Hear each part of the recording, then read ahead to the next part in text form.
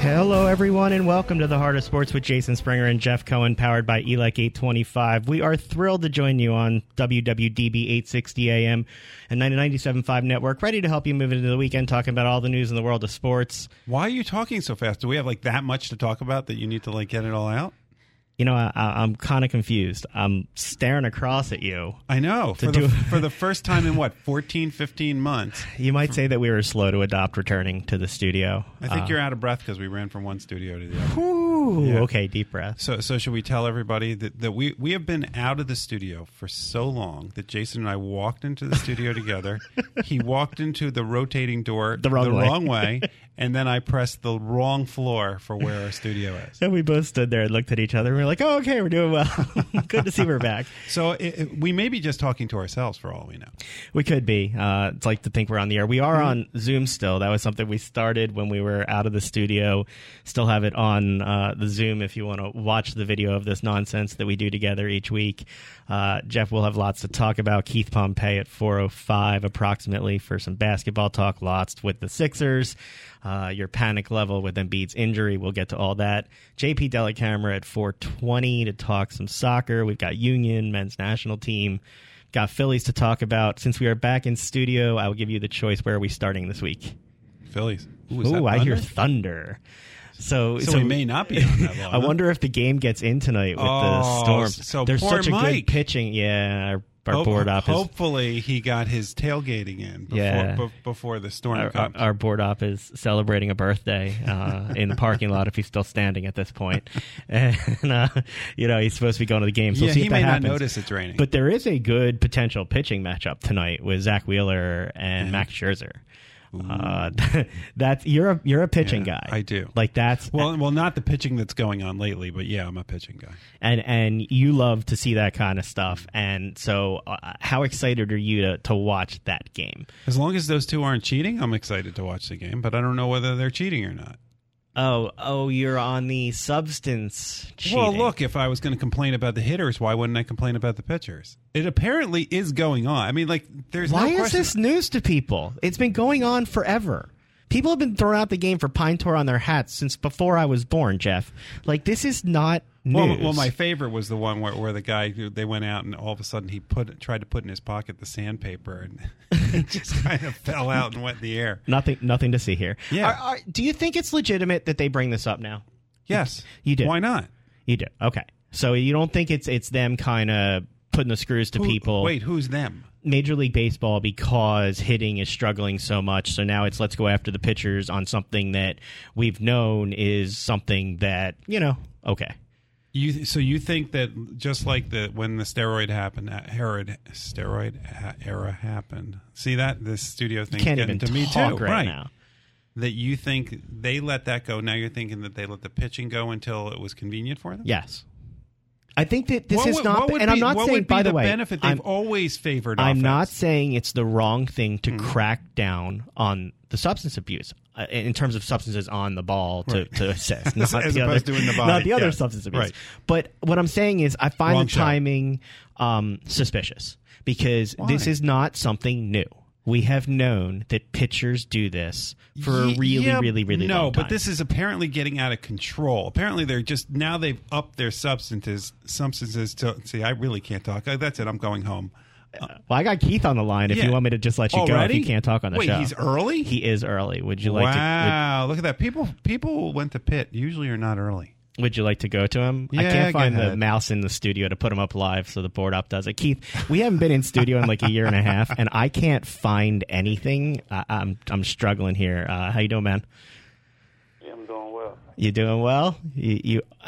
Tell me your excitement level now that the Sixers closed out the Wizards. I can hear it in your voice. Nah.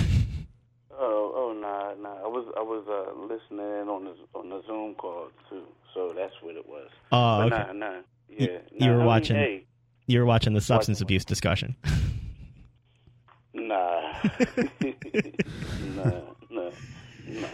So what's up with fellas? I just know that he said Pitt guys come early, and we always come early and we finish last. We do a thorough No, I job. kind of said the other way, but if you want to go there, I guess so. I didn't realize what I was walking to on today's show. Keith, the Sixers... No, listen, Michigan guys, hey, show up early, rah, and then they get ejected. Don't worry, Keith. Our board op today, Matt, decided that he would put up a Michigan Sox sign but against the glass. Wait a second, before Keith, Jeff did you even arrange for it. that? Because we literally walked into the studio and there was a big sign on the window that said Michigan sucks. It was a greeting for Jeff. Yeah. Welcome back. Keith, tell me what we saw this week. Panic level was high after the Embiid injury. Sixers end up closing it out at home. Where are we now with this team as they advance to the second round? In regards to, I guess the panic level has sort of subsided. You look at it and you see Joel Embiid, and people want to know if Joel's going to come back. Ben Simmons had a better game, so the people who were ready to trade Ben Simmons or cut him or whatever, they're all now saying what a great player he is. So, it's one of those things now that everyone's already talking about. Let's go on and let's play Brooklyn, for the most part. But I kind of think that they're going to be in for a little tough battle with the Hawks. So, Keith, we talked last week about how the players are rallying around Ben Simmons. In my mind, over the last week, they've gone a little too overboard on this. What is going on, and what have you heard about Doc Rivers' comments about he's okay with the hack of Ben because they're getting 1 point per possession? Here's the thing. Like, when it comes down to that, it's I look at it as there's a coach. He knows that his player needs to work on certain things. He knows that the media is going to come down on him. He knows that the fan base is coming down on him. And I took it as if, he was just protecting his player. Now, again, people are going to say analytically that's horrible, right? But I feel like he was just talking, trying to take up for his player by any means. And if it was one of those things where he had a bad game, talking about Ben Simmons, and it was also like we've been talking about this since October the 2nd, the day that Doc Rivers was introduced as the coach of the Sixers. So I think that there might have been, it's a loss. There's some frustration level, questions, and I'm going to do anything I can to let my player know that I have his back.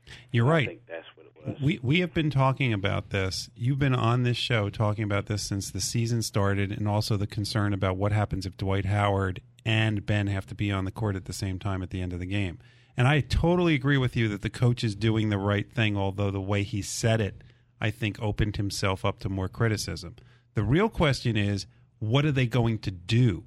Not what Doc Rivers is going to say after a game, but is Doc going to double down and keep Ben on? It's a close game. He has to. He absolutely has to. Unless, like, if you're in game, if you're like about to be eliminated, and they're doing that hacker stuff, then you're looking at it like, well, maybe I'm gonna have to do something else.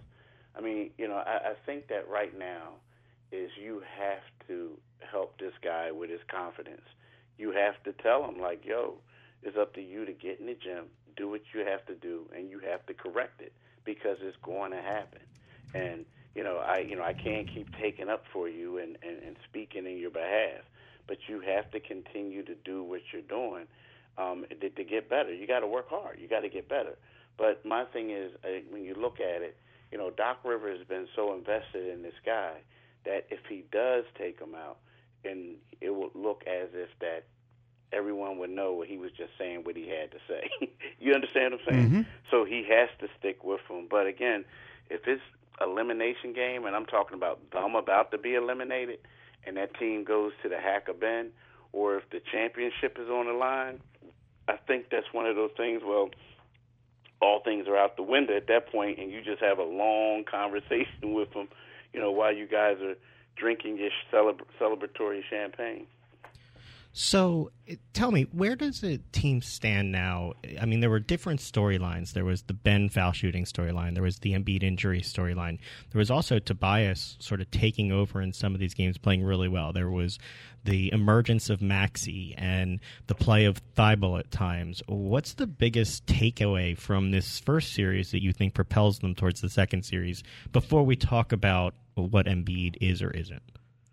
I think you can't. It is Embiid. It has to be. You know what I mean? Like, you know, it has to be. The big storyline is, you know, who are the Sixers with him? Who are them without him? You know, because, you know, when he was healthy, you know, Scott Brooks was talking about, he reminds me of Olajuwon, you know, and then, you know, Doc Rivers doubles down and says, yes, he's doing things like Olajuwon, but he also reminds me of Patrick Ewing, you know, and Kevin McHale with his footwork. So, you know, the storyline, that is Embiid. Like, yes, this team is a dominant team with him. They're on all cylinders. And then when we saw Game 4 and you saw how everything fell apart, like they just looked discombobulated. And you see that and you're like, whoa. Now, again, they were able to bounce back. But the storyline is, without Embiid, this team can't win a championship. You know it. They just can't win a championship. So to me, that's the number one storyline right now. Well, so we're less than 48 hours away from Game 1 of the second round. Is Embiid going to be available and play in the second round and for Game 1? And is he going to be able to play like Embiid? I mean, he clearly has an injury there. I think here's the deal. Like, if I didn't go to the game, and let's put it this way. If Embiid didn't come out in pregame of Game 5 and participate in the workout, I would have said, I doubt it. But what I saw that day, in that pregame, I would be shocked if he doesn't play. And what I saw was a guy who was getting to his spot. I mean, it wasn't just shooting the ball. He was, like, going through drills. Like, he was doing lateral movement, you know, dribbling drills. He was, like, doing step-back jumpers, hitting threes. He did it all, and he looked good. Now, the thing is, this is the tricky thing that, you know, it's easy to say, okay, he's going to play, right? But basically, you know, he participated in practice today. He didn't do any live stuff. He did some shooting. He did a lot of other things, right? But he didn't participate in the live drills. Now, the deal is, what's his knee going to be like tomorrow? Is there going to be any swelling in the knee? You know what I mean? Or is there going to be any, and then after tomorrow, whatever he does, when he wakes up in the morning, is there going to be any swelling? You know, the fact that he's out there doing certain things, you know, and Doc said he did a lot. Now, again, he didn't do the live stuff. I mean, that leads me to believe that, you know, they're very hopeful that he is going to play on Sunday, that he's going to be out there. It's just, to me, it's just a matter of what is his knee going to be like the next morning. Because when I first heard about the meniscus tear, you know, even though they say slight, you know, whatever it is, it's still a meniscus tear. You know, I didn't expect to see him doing a workout for 20 minutes before the game. Well, and so I didn't expect to see him doing the workout, but everything I've read about it, and look, I'm far from a medical expert. I can barely put on a Band-Aid without hurting myself again. So, you know, it's like the rest will not necessarily make it better. It's his pain tolerance, the swelling, and the potential for further injury. So who's going to make this decision about whether he plays? Is it on Embiid to decide? Is it the doctors? Is it the team? A collaboration? Whose call is this? Here's the deal. Like, I think that when you have a guy and they say it's day-to-day rest, the intention is for him to play. They all came to that because it's not, you know, you would get it removed or you would get it repaired, right? And, you know, those things take longer. Ultimately, I think that the doctor's going to make a suggestion. But a lot of times when it comes down to Embiid, ultimately the decision is his, unless it's something like, whoa, dude, you know, your leg's about to fall off. You don't want to do that, right? But for the most part, it's typically his decision. Again, after seeing what I saw, you know, I expect him to play, unless, like we said, there's going to be some swelling. I mean, after seeing what I saw, I expect him to play. And if he doesn't play, I would assume, maybe they decided against it because it could have been some swellness, it could have been some soreness or whatever. But after what I saw, I mean, I expect him to play. For a long time, I've thought that you should be on the other side of that desk as the coach or a scout. And so my next question to you is a scouting question. You always seem to know the right matchup. Who of the non-stars is going to be the most important player in this round versus this team, the Hawks? Now, when we talk about non-stars, are we talking about like Matisse and all those guys? That's what you're talking about? Yep. Mm-hmm. Yeah. I want to say it's going to be Matisse Thybulle because, Matisse Thybulle is a good defender, actually a great defender, but his defense is really unorthodox. Like Matisse is the type of guy who likes trailing people. He'll trail a guy, and then all of a sudden he'll block their shot. Well, Trae Young, like Joel Embiid has a patented move where he swings his arms down, right? And then guys are complaining about that. Well, what Trae Young does is he blows by people, and then he stops, and they run right into the back of him. And that's how he gets to the foul line. Well, trailing people is Matisse's strength. That's what he does a lot. So to me, if he's covering Trae, which I expect him to do at certain times through the game, course of the game, he has to be 100% careful. And then not only Trae, they got this guy Bogdan Bogdanovic, who is a sniper. And, he didn't play in any of the 3 games against the Sixers this season, but he's a heck of a shooter. And so, you're going to need Matisse out there to basically guard one of them while Ben or someone else is guarding the other. So to me, Matisse has an extremely vital role in this game because of the defensive end. They're going to need his length. They're going to need his shot blocking ability.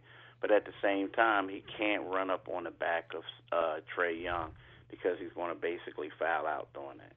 All right. How many games? Who wins the series? How many games? I believe it's going to be the Sixers winning in 6. I do. I think it's going to be 6. They could sweep them. They could do whatever. But, again, we're talking about Joel, right? Like, although I said I think that he'll play, they're going to play on Sunday, then they're going to play on Tuesday. That's a quick turnaround, right? I would have been a little bit more,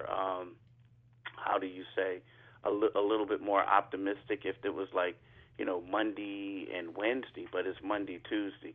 I think that Atlanta is better than what people are giving them credit for, and I see the Sixers pulling it out in 6.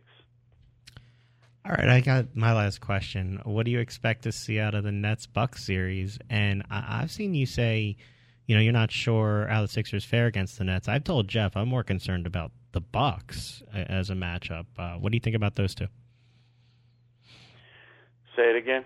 The Bucks in the matchup. Yeah, that's a good one. Yeah, you know what? That's going to be straight Game 7. But I keep going back and forth on that one, right?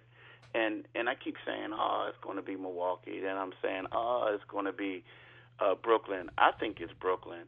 I know Milwaukee has guards who can guard the big 3. I know that Milwaukee has, Bobby Portis, who I think is the baddest player in the league in regards to nobody will mess with, right? They got PJ and all that. They got a lot of people. But I think that when you have guys like Kevin Durant, who was not only won multiple NBA titles, he was, the Finals MVP. You have a guy like Kyrie, where LeBron gets the credit, but Kyrie is the guy that hit the game-winning shot for Cleveland when they won it. So I look at these two guys. They have that championship pedigree. And then the guy that I always talk about that no one, talks about is Joe Harris. When you have these guys and you have these defensive guys and you're guarding the big 3, then typically Joe Harris is going to get wide-open looks. And then when you try to close out on him, then he's going to dump it down to one of the guys in the big 3. And so I just think that they have too much firepower, and their defense has improved in the playoffs. So I just think it's going to go 7 games, but at the end, Durant's going to hit a game-winning bucket, and they're going to go to the Eastern Conference Finals. All right. So can we expect lots of content from you in the Inquirer, on Pompey on Sixers, and on your Twitter account over the next week, 2 weeks, maybe even longer? Nah, bruh. I'm slacking this week. You never slack. Yeah, that we're not worried about. Keith, always appreciate you giving us a few minutes. Can't wait to see what you got coming as the series starts. Thanks for the time. All right. Thanks for having me, my man.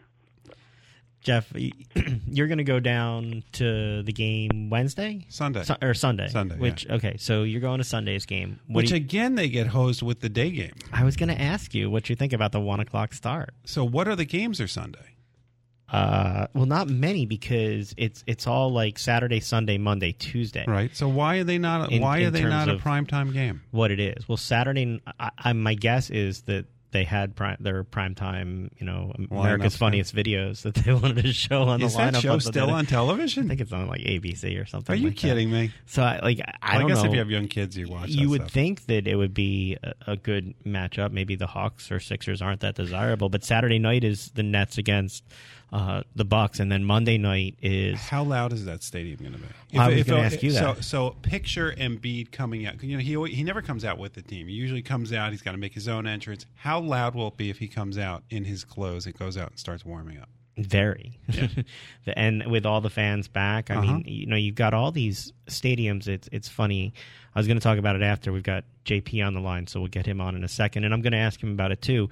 You thought you missed fans watching the game. You realized how much of a different experience it is not seeing fans on, having sound pumped in. And then all of a sudden they let a few fans back in, and it sounds really loud with a few fans back in. And then they let more fans in, and it's even louder. Now you see these games where it's full fans, and it's like, I miss the symphony of the game.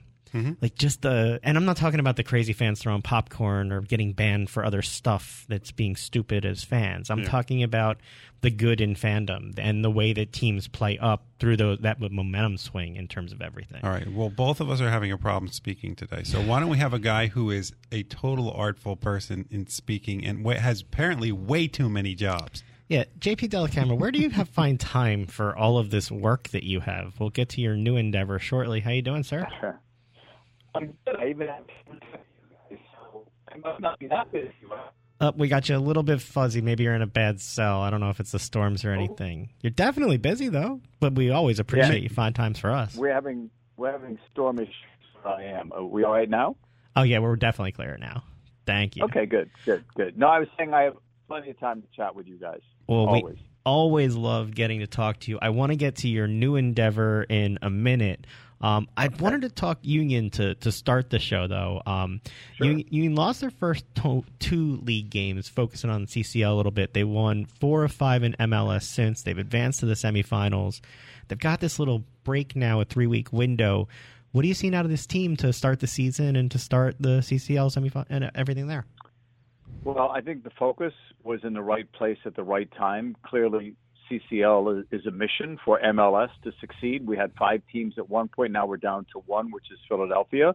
I wasn't worried after the first couple of games. Remember, one of those was that 0-0 game at Columbus, which I thought was a pretty good result. Blake is in the form that we've seen him in, the goalkeeper of the year form that we saw last year. I think the back four has been very, very solid. Great contributions from others like Montero, especially Leon Flock. And Shabilko is starting to score goals. He was scoring them in Champions League, but now he's scoring them in league play. And, all of a sudden, you look at the standings, they're in second place. I do think that, sometimes a break is good for a team and sometimes it's not.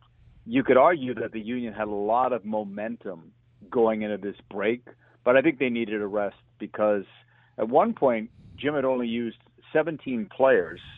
I don't know if that's still – I think that's not accurate anymore because Paxton Aronson the other day, but they used the lowest number of players in MLS play out of all the teams in the league. So I think some guys could use a break, heavy minutes, and we'll see how they come back. It's not like they're off and no one else is off, right? So everyone's in the same boat. I do think they had momentum going into the break, but I think they're better off with a bit of a rest.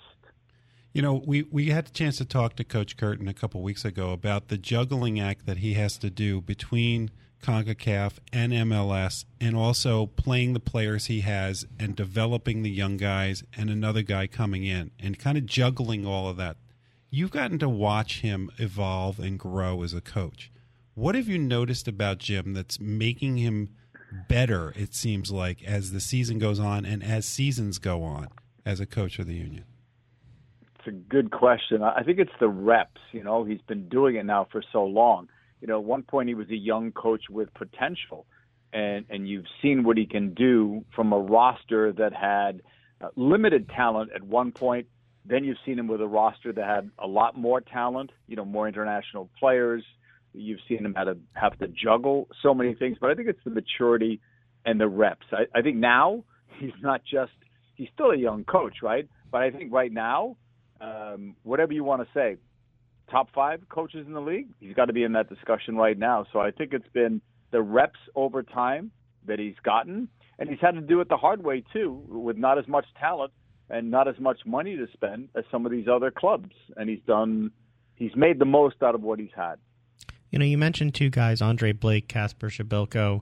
I'll go Andre first. Just how good is he, and how much does it change the way that a team can play when they have someone like him in goal? I think myself, it's just opinion, right? We all have opinions. He's the best goalkeeper in the league. Others could, make a case for this guy or that guy, but to me, Blake's in that discussion.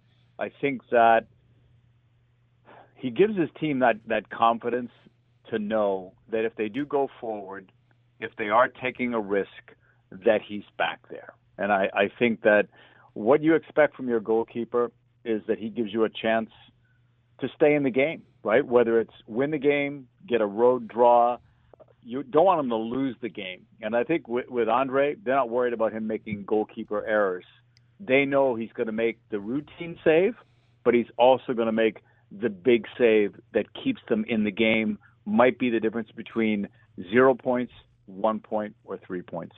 And then with Kasper, he, with his goal the other night, he passed Jack McInerney on the list. He's now 3rd in Philadelphia Union regular season scoring. What does he mean to this team? And it seems like he's now, not along with his goal scoring, a larger leadership role.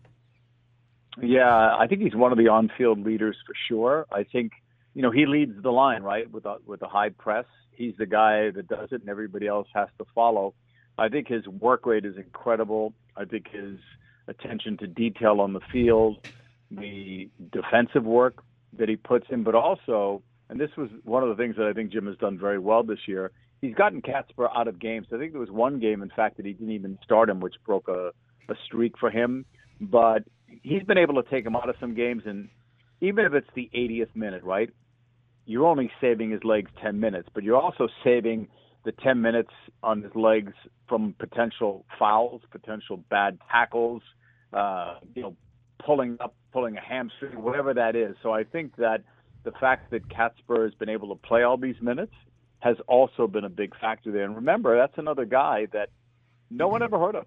No one in this league can say that they heard of him before, except one guy for sure, and that's Ernst Tanner, because he's the guy that brought him here. And remember, he didn't even play when he came in late that year, whatever it was, 3 years ago. He came in at the end of the season, trained with the team, and when I asked Jim about him, Jim said, he's not going to play this year, but he's got some potential. He might be able to help us down the road. I don't know if Jim saw what he's seeing now back then. If he did, kudos to him. But Ernst Tanner certainly saw something when he brought him over here. I think in the United States, CONCACAF is becoming a bigger deal. We talk about fans all the time and how fans are so good for the game. But the other day, there was an incident. What did you see of that incident and how CONCACAF dealt with it? Tell me first which incident. So in the Mexico game the other night. Against Costa Rica? Yeah, against Costa Rica in stoppage time. They actually stopped the game for 3 minutes and ejected some fans over some anti-gay chanting. Wow. I'm not aware of that. Actually, I've been traveling today, so I didn't get to watch the Mexico game other than I knew that they went to penalties and won it and will be playing the U.S. So I'm listening to you describe it.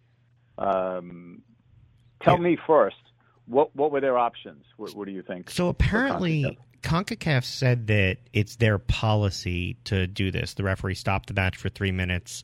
That's a part of their anti-discrimination protocol. And I actually think CONCACAF was in the right of what they do. I'm just wondering, this is a larger fan behavior conversation, whether it's discriminatory chants here. In basketball, you've seen popcorn thrown, people spit on, fans verbally assaulted.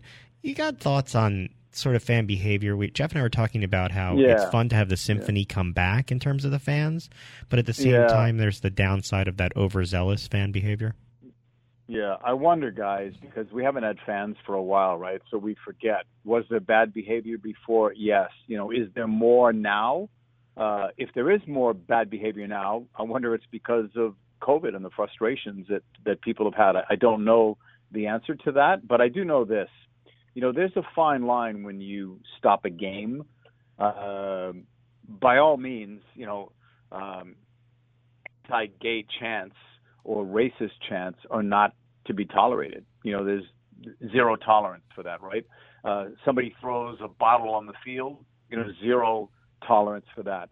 I used to feel bad for, the fans that got punished because there were times overseas where they wanted to take points away from a team. Well, what if only one person's causing the trouble, or 5 people out of 50,000, you're going to dock a team points for it, right? But, I think the time has come now where it's much bigger than all of this stuff. And, fans, and it's a limited number, by the way, but they have to know that buying a ticket doesn't give them the right to do that stuff. And I don't get it because, you wouldn't go into a department store and trash the place or throw something at an employee, right? You wouldn't chant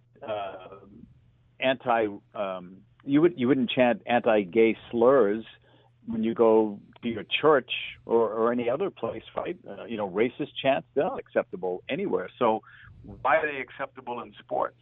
So if CONCACAF stopped the game for that, good on them, because we have to figure out a way to stop that kind of behavior. It's not fair to anybody. It's not right at all. It's bad. Back to the game before we get to your latest and greatest endeavor. CONCACAF is a little bit away now for the next round. If you had to look into your crystal ball, where would you see the Union going at this point? Do they have a real chance to win this? Yes. I think over 2 legs it's tougher because I think, if it's a one-off, I think anything can happen when you have 2 very good teams together. I haven't studied, Club America's roster, and I don't know if they can make changes before August, but I think that, their defense is strong enough that I think that they can stay in games with Club America. So I'm not really worried about that part of it. But I think this new player, Daniel Gazdag, is going to be a big help to them. I'm assuming he can play in CONCACAF Champions League. I must confess, I know in UEFA you used to have rules about being cup-tied and when you could be on a roster, and there were freeze dates. I'm not aware of what CONCACAF's policy is on that. So on the assumption that Gazdag could play, I think he'll make a big difference in terms of he'd be starting for sure, and that would mean somebody that has been a starter is going to be going to the bench, and that alone would make the team stronger. And I think they might make another move or two before we get to August anyway. So assuming that other players are eligible, I think the team will be at its strongest in August. So yes, they do have a chance, but it's never easy to play Club America or any Mexican team in any final. So soccer finally has the foothold that for decades we've been talking about that they were going to have. And it looks like now there's room for more. Why don't you tell us about, since you don't have enough to do, that you've decided that you got something else that you're going to put on your plate? Yeah, that's kind of a funnier story than what came out yesterday, right? It said that the major arena soccer league was looking at 3 people to lead them into the future, and one of them was myself as president of communications and media. The other is Shep Messing, who's chairman, and Keith Tozer, who's the commissioner.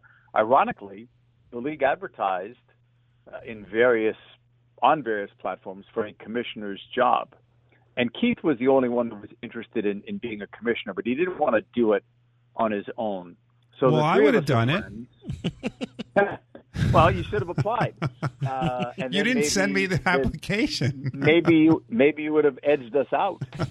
So no, but you don't have to be concerned, JP. Okay, the three of us did something though that, to the best of my knowledge, no one has ever done. Three of us applied for that position. We redefined it. It was all three of us or none of us. Not as a threat, but it was just we were three together. This was a unique approach. If they just wanted Keith as commissioner, they could have done that. If they just wanted Shep or myself, they could have done that. But none of us wanted it without the other two. So, that was it. And we were prepared that they were not going to accept what we were offering. And, turns out that they did. So now we've got a vision for where we want this to go. I think the sport itself of indoor soccer is a fantastic one. I always thought it was hockey played on grass, if you will, or something along those lines, because you're using the boards and the plexiglass, and the ball seems to always be in play. You've got high scoring, fans are close to the action. It's got everything, and especially in this modern world where I think the younger people are more interested, maybe, in a high scoring game or up and down action, as opposed to a 0-0 game or a 1-0 game that the purists can appreciate, but maybe not some of the newer fans to the game. So we think we have a chance to attract some new fans to the game. We also think that, it's never going to be like it was before, right? Before, in the 80s and 90s, we didn't have MLS. There was no real outdoor soccer in this country, and you couldn't watch the Premier League or Serie A or La Liga. Couldn't watch any of these games, right? Now you have a very successful MLS. You have the USL, NISA, National Women's Soccer League, and other leagues underneath all of those. You can watch any game in the world on your TV, smartphone, laptop, right? So it's never going to be like it was. But can it be better than it is now? It certainly can. And I think we can attract people that love the game of soccer, that want to go to an event in November when MLS is not playing, or late November, December, January, and February. We want to try to get some of these outdoor soccer fans converted to indoor fans, while also winning some new fans along the way and increasing the media exposure, which we did yesterday. That's for sure. We got a lot of great coverage on that announcement. You definitely got a lot of great coverage. And look, I used to love going to the Kicks games here in Philadelphia. They were so much fun to watch here. Jeff, did you go to these games? I did. I gotta make one ask that they do a better job with the turf, because you used to go to the Kicks games and that would just be pulled up. It would come up while they were playing. Oh, yeah. You're somebody who would know that. This is sort of return to your roots. You work with the Pittsburgh Spirits, the St. Louis Steamers. You were their TV voice. You were the voice for Major Indoor Soccer League, for ESPN's Game of the Week. How special is this for you to kind of come full circle? Now you get to start your own league after what you got to do. Yeah, it's really good in the sense that whenever I've done interviews and people have asked me about my career, I always talk about the World Cups, obviously, and some of the other achievements that I've had, but I always give credit to the indoor game, because that's where I cut my teeth. That's where I got a lot of reps. That's where I talked to referees and players and coaches and got all of this stuff done. I'd only done the 1986 World Cup when I started doing the international games. 86 World Cup was my first there, right? Other than that, it was mostly indoor soccer, and even after that, until I did another World Cup in 1990. So I really cut my teeth in indoor soccer, made friends with some of the greatest people in the sport, including Shep Messick and Keith Tozer, who I'm working with on this project. And it's good because I've always loved the indoor game, and I followed it for years, even when I was out of it. And I've watched it go on a downward trend, mostly because, outdoor soccer has become so popular in this country. So I think Shep, Keith, and I have a goal, have a dream. We just want to try to elevate this. No illusions, no no high hopes or unrealistic hopes. It's not going to be 18,000 in the Tacoma Dome or in St. Louis, 18,000 watching a game. It's not going to be that. It's not going to be the MISL Game of the Week exclusively on ESPN. It's not going to be that. But can we get the average attendance up? Can we get a better television deal, streaming rights deal than they currently have? Can we make the website better? Can we make their social media better? Can we become more relevant in the cities that we're in and, get some new teams that are going to improve the footprint? I think we can do all of those things. We've got a 3-year mission to try to get it all done. It's not going to be done in a month or 2 months or even a year, but we do hope we can make progress starting yesterday when we hit the ground running. Before we let you go, and all the times that we've talked to you, I don't think we've ever asked this question. When I look at people, some people have jobs and some people have careers. And the difference to me has always been people have a career, people pursue their passion. When did you clearly have a career. When did you know you were going to be able to pursue this? And what made you go this route? Wow. My high school yearbook, I said I wanted to be involved in the sports media part of it. But I think originally I just wanted to be a sports announcer. And I grew up in the Boston area when Orr and Esposito, Derek Sanderson, he was my favorite actually back then, when those guys were kings. And at that point, the Boston Bruins were the number one team really in the Boston area. I mean, forget the Red Sox, the Patriots were really nothing, and the Celtics, even though they were winning titles with Bill Russell, they were never that popular. It was all Bruins. So I originally wanted to be an NHL announcer.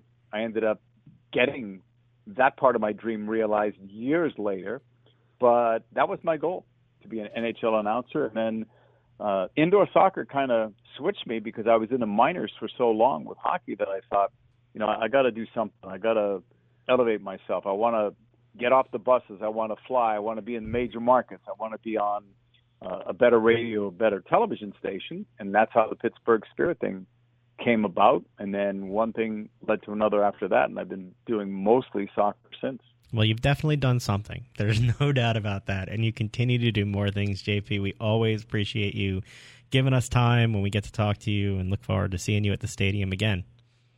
Anytime, guys. Can't wait for the fans to come back and can't wait to see and hear a full house at the stadium. It's going to be awesome. Jeff, my God, I love talking to these people. It's so much fun. And look at you. You brought your A game. Good questions being back in the studio today. Yeah, I'm so proud of you. Meanwhile, just so you know, while this A game I was bringing, Jason literally fell back in his chair. I'm banging my knee on the chair. You banged I can't your even knee. talk into the mic. Oh, my God. I don't even really have an excuse. No, we're so discombobulated. This is what happens. We're finally being let out. And if you're watching along, there's video of this whole disaster going on right now, too. You knocked over a bottle of water. I did. Thankfully, the cap was on. Let's talk about JP. The good news for you is we're almost done. The question is whether you'll be able to find your way out of the studio. Drive home safely.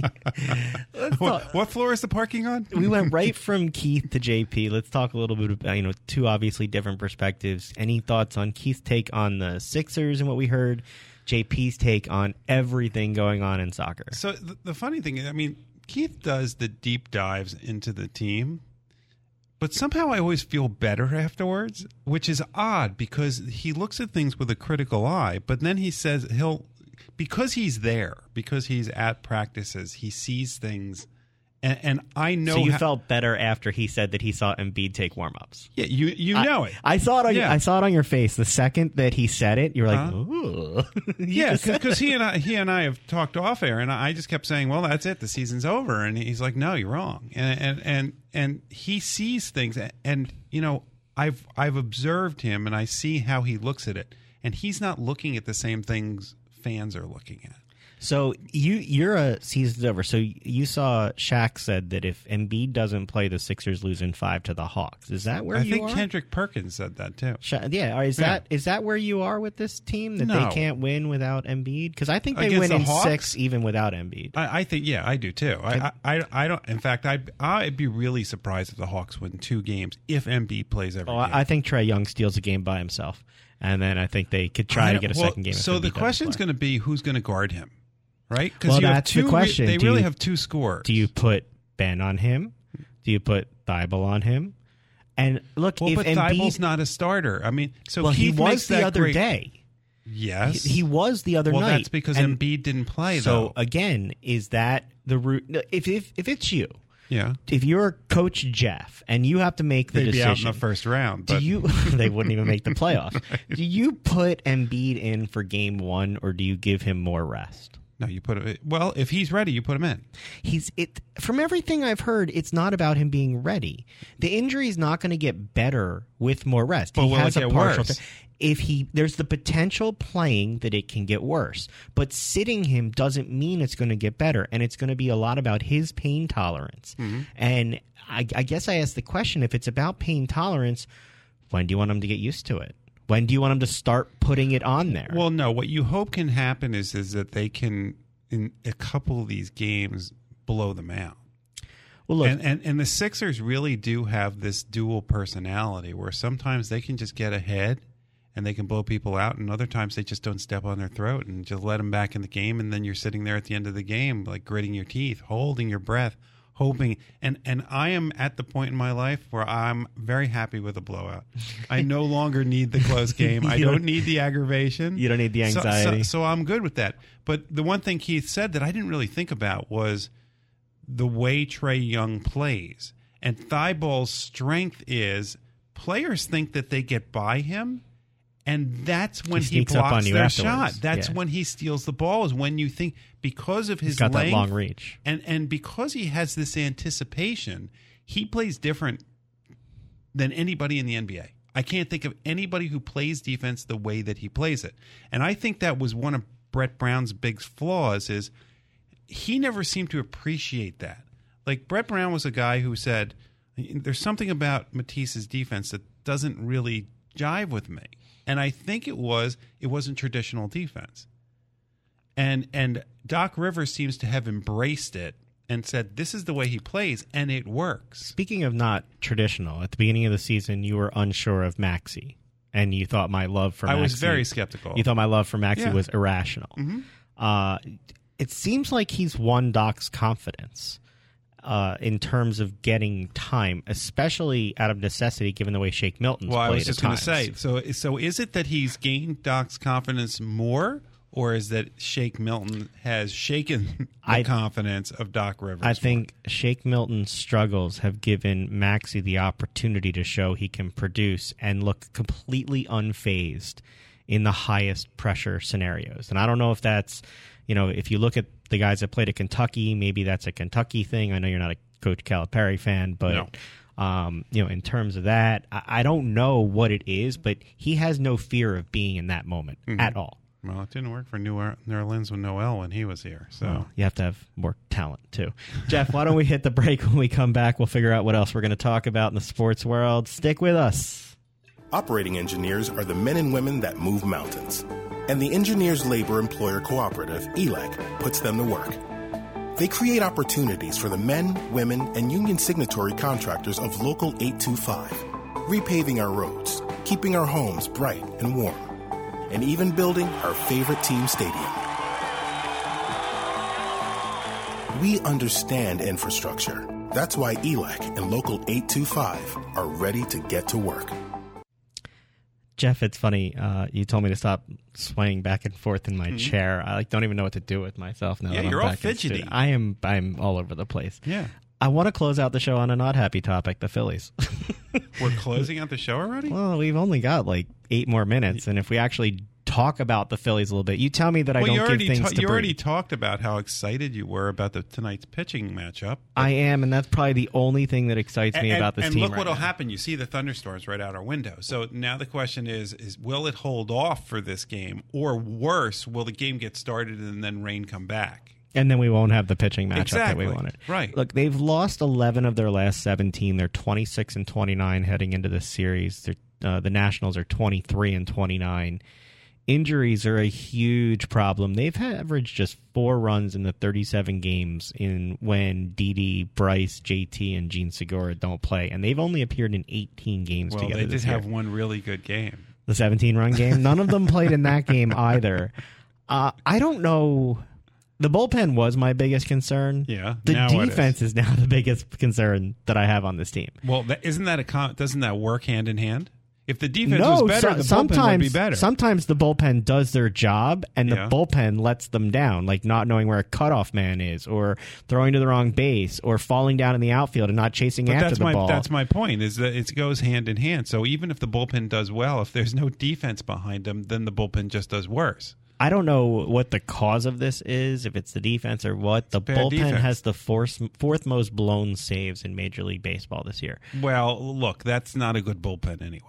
It doesn't matter whether you have a great defense behind you. It is not a good bullpen. It's not a good pitching staff. If you look at the ERAs, nearly half of the pitchers on the roster, I'm not just talking bullpen. You throw in, Anderson and those guys, nearly half of those guys have an ERA over 5.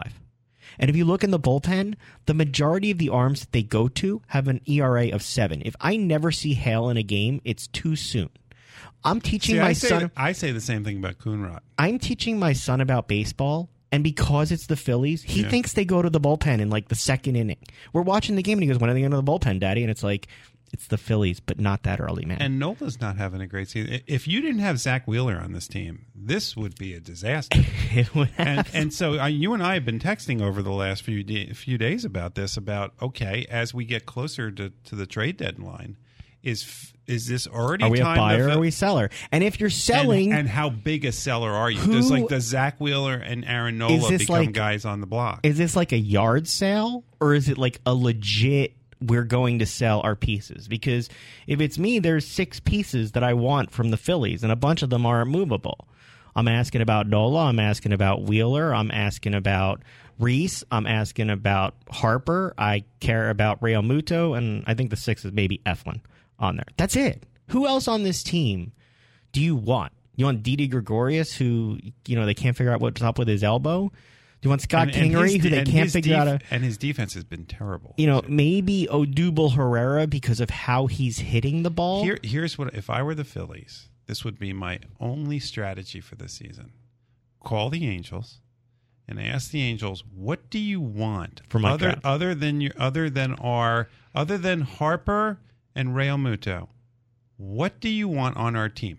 Jeff, we've been doing this show for multiple years. The Heart of Sports has been on the air 6 years sort of this month, going into 7 years. You've been asking that question since we started. Well, no, but even if the Phillies are not good, there will be people at the ballpark if you have Harper and Trout in the corner outfield. But you won't be able to afford the popcorn vendor after that. Yeah, but guess what? Mike Trout won't care. Mike Trout will be home, and he will. If he's not winning, I'm sure he'd rather be here than there. Because I don't get the California Angels spend money, and it never works. Well, and then they sent Pujols away, and now he's hitting homers for the Dodgers. Exactly.